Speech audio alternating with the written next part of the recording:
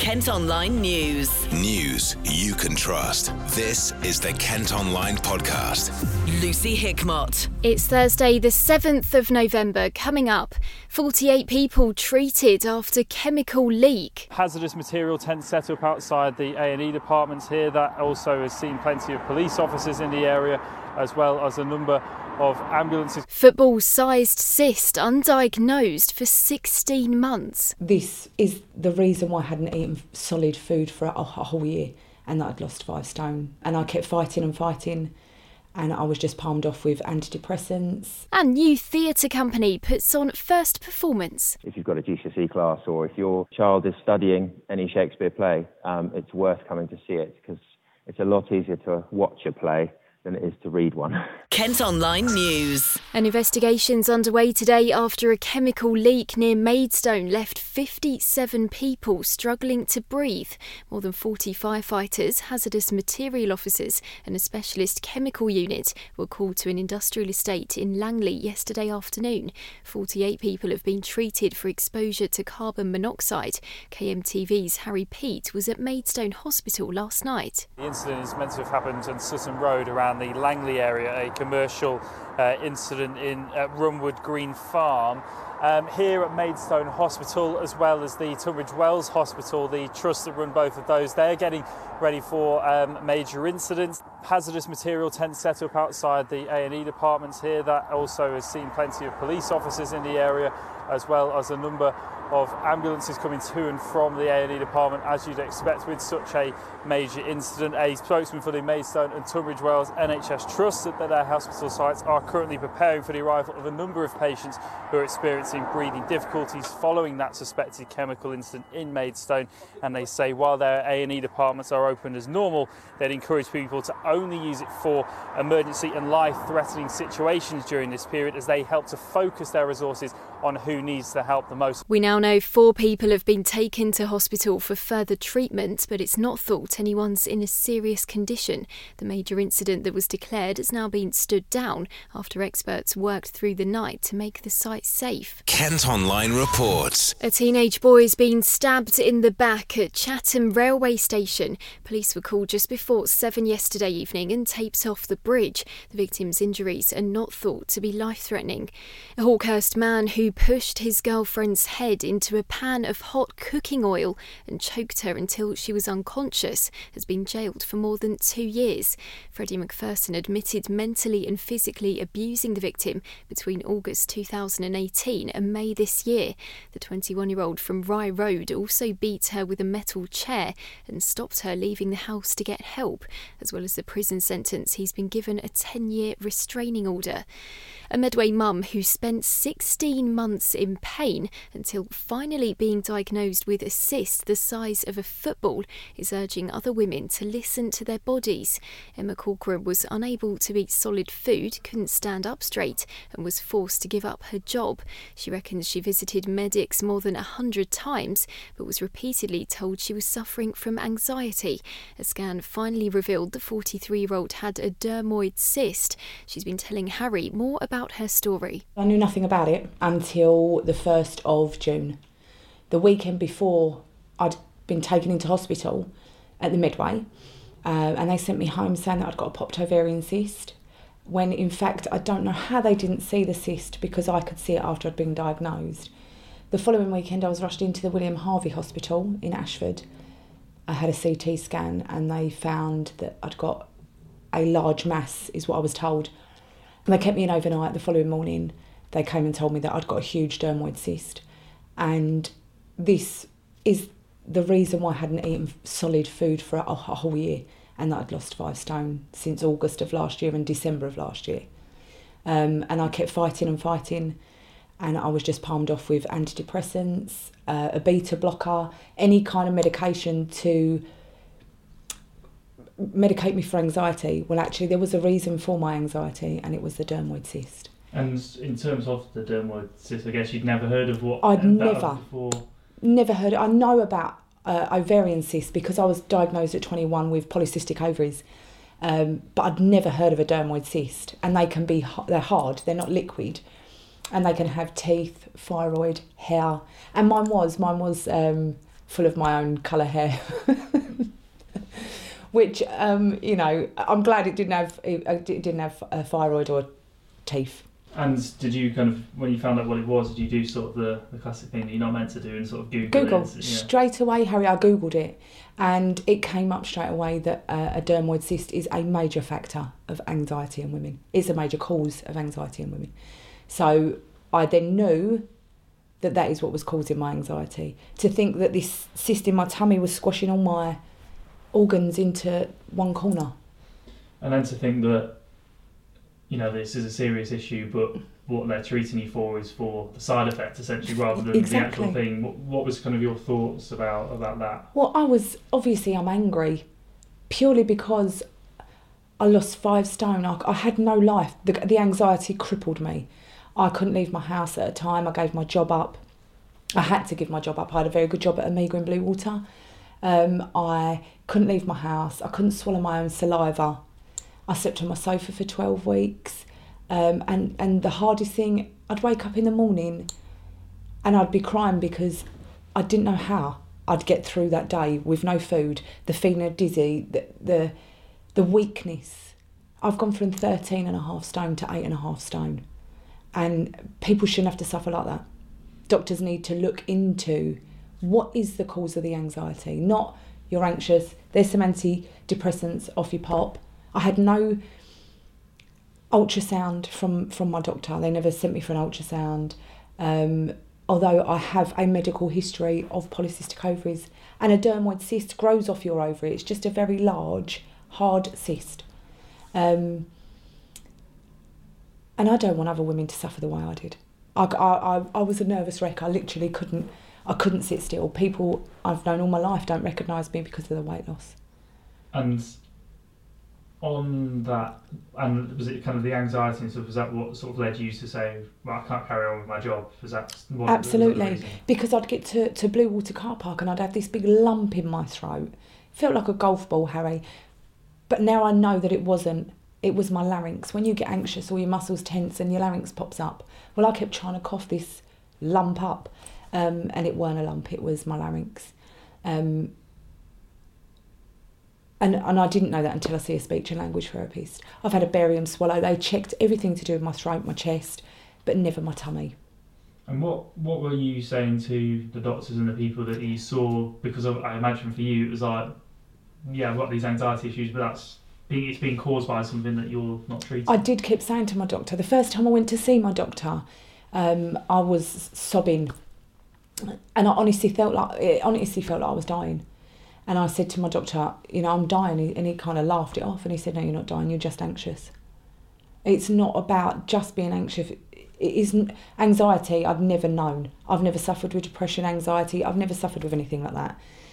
And to just one morning wake up just like that and have this crippling anxiety that ruined my life for since February of last year, until I had the dermoid cyst removed on the 18th of July this year. I got up a week later and started eating food as if nothing had ever happened. And I'm back to nearly 9 stone now. So I've started eating lots of chocolate and I just eat normal. You can see KMTV's video report on this story on Kent Tonight from 5:30. Kent Online News. A Margate man's been arrested after police seized what's thought to be a starter pistol and 2 BB guns. Armed officers were called to reports of threatening behaviour in Godwin Road in Cliftonville yesterday afternoon. The 43-year-old suspect remains in custody. A bank cashier who ripped off customers in Canterbury has promised to repay more than £8,000 with the help of his grandmother. Joe Lennon from Peter Candler Way in Kennington near Ashford has been jailed for 20 months after transferring money from 3 people's Halifax accounts into his own. A handwritten note from the 26-year-old's grandma vowing to return the cash was handed to the judge in court.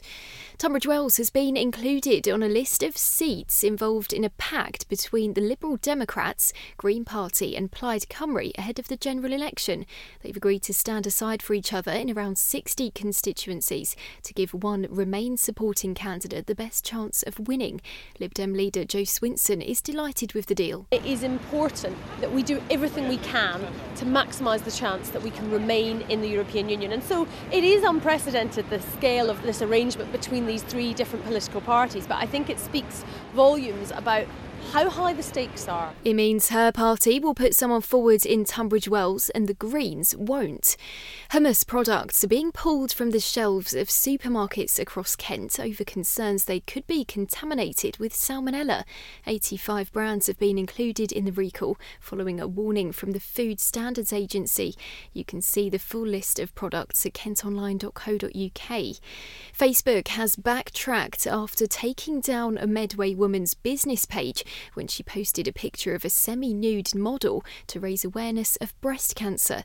The social media site now say Gemma Cole's account was disabled in error and has now been restored. The 37-year-old says she's still unable to edit and post on the page though. You can see the picture that caused the controversy at Kent Online. A company that installs the luggage systems at airports has been named as Kent's fastest growing. Asset UK, which is based in Rochester, has topped this year's Mega Growth 50 list, which details firms and their annual turnover. The company was founded in 2008 and has recently carried out a 4-year renovation at Heathrow Terminal 2 and Terminal 4. They had a turnover of £6.8 million. Phil's been speaking to Steve Allen and Kevin Roods, who are from the company. The event was very good. Didn't expect to be recognised as winners. It's great to see the businesses that are in Kent and the size of them. You know, it's really good, really good. And having this kind of networking event as well, and kind of being around other like-minded people, how nice is that from a business perspective? Oh, it's very good. You know, you find out what other people do, opportunities, you know, for us as well. You know, we can talk to people, they can talk to us. Makes our business grow, I guess. The core part of the business is installation of baggage equipment, mainly at the airports, Heathrow, Gatwick and Stansted, doing the M&E installation of, you put your bags in, and just everything that goes in between there and it's coming off the other end. And of course you're working with such a big company and such a big place like Heathrow. How does a business kind of get recognised by such a big corporation? I don't know. I suppose I don't know. We just do what we do pretty well. I don't know. We've not had no complaints or anything yet. So do you think it's kind of word of mouth once you do some good work for other clients? Well, yeah. I mean, we've worked with probably all of the main manufacturers of conveyors at the airport, and probably built on that fact that because it's a bit of sort of bespoke niche market. And just gone from there really. So. And just finally, of course, to want it to been put on top of this list, we have so many businesses that are growing so quickly. Must be fantastic for you. Shocked. Yeah, I think because we're both sort of humble. I don't know. It's just we come from nothing, sort of this, and just generally shocked to be top of the list, I suppose. You can see a full list of the companies recognised at kentonline.co.uk. Kent Online reports. A £90 million extension of the designer outlet in Ashford is officially opening today. 50 new stores have been added to the centre, and building work has taken 2 years. Apart from the shops, a so-called living wall display of 120,000 plants is part of the development and the largest of its kind in Europe. Elsewhere, a team of firefighters have officially opened a new Morrison's in Folkestone exactly a year after the original one burnt down. The store on Cheriton Road was destroyed when a blaze started in a deep fat fryer in the cafe last November. Bosses say the new build will provide a wider range of groceries and clothing. A new Kent-based theatre company who are hoping to bring Shakespeare to life are putting on their first performance. We told you earlier this year about the launch of the Shakespeare Project. They're staging a production of Macbeth at Salamon's Estate in Tunbridge Wells. Nicola's been chatting to artistic director Peter Basham, who plays the lead role. I'm actually sitting on the stage at the moment staring at rows and rows of empty seats waiting for the audience to come tonight. So it's going really well. We've got a fantastic cast. Brilliant creatives, and we've been rehearsing for the last 3 or 4 weeks. But like you say, it's been a long road to get to this point. Absolutely, and as you say, this was launched kind of unknown territory really as to how it would go, and it was all about bringing Shakespeare to life, and you really wanted to get people involved and local schools coming along. I mean, as far as that side of it is concerned, do you think that's working? Oh yeah, we've absolutely hit our targets there. We're really excited about that. We've We're just shy. We plucked a figure from the air of 1,000 school children that we wanted to come and see the show, which is very ambitious. And I think we've hit about 860 or something at last count. But there's still time if there's any schools out there listening. And we are running quite heavily discounted tickets for school groups. If you've got a GCSE class, or if your child is studying any Shakespeare play, it's worth coming to see it, because it's a lot easier to watch a play than it is to read one. Yeah, because last time we spoke, we did say, of course, Shakespeare was writing plays. Plays are to be performed. So you often, reading it, you're like, what is going on? But when you see it, you get it. Is that what you find from the audience? Is it suddenly clicks? Absolutely. And Macbeth is probably one of the most accessible of his plays as well, because there's, it's a very gripping, great story, which I won't put too many spoilers in, but it is just sort of one main storyline that runs through. There's not lots of complicated subplots. So once the roller coaster starts, it just carries on right to the end. And tell us a little bit about the theatre as well, and the surroundings. You mentioned briefly there a bit about what it looks like at the moment. Yeah, so the theatre is incredible. It's a Victorian, I think it was the largest privately owned theatre in a house in the country. It's in really amazing condition. And it's got this huge, great organ at the back, which I'm staring at the moment, which sounds incredible. And we get to play it in the show, which is very exciting. There's a lot of wood. It was originally built as a science theatre, where he wanted to show his, David Solomons, who built the theatre, wanted to show off his scientific experiments, which is a little bit strange, but that's what it was. And he also put on plays himself just for his house and his family and his friends. But I don't think it's been used professionally. So we're trying to do something a bit different. And we've actually built a huge thrust stage, which means that the audience actually sits on three sides. So it's very immersive. And do you think the surroundings actually add to the atmosphere of the production that you're doing as well? Oh, definitely. It's really spooky. It's a really spooky venue.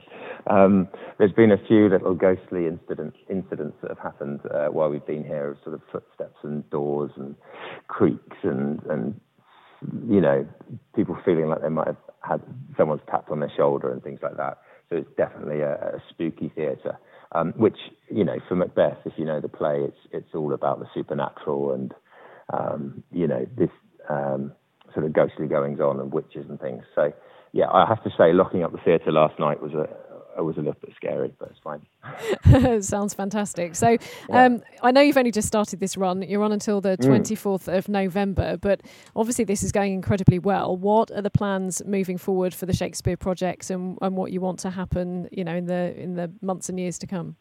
Well, hopefully. I mean, the thing that's been sort of the most ambitious thing about this is obviously we're trying to run a theatre company and a theatre show in a space that, although it is a theatre, it hasn't any of the infrastructure of a modern theatre. So we've had to put a lot of things in. We also don't have a particularly big team at the moment. So it's basically me and a few people trying to scurry around and get everything done. So it's been quite stressful this year. But the plan is next year to do more Shakespeare, keep that going, maybe do some other work as well, maybe a few tours around the region.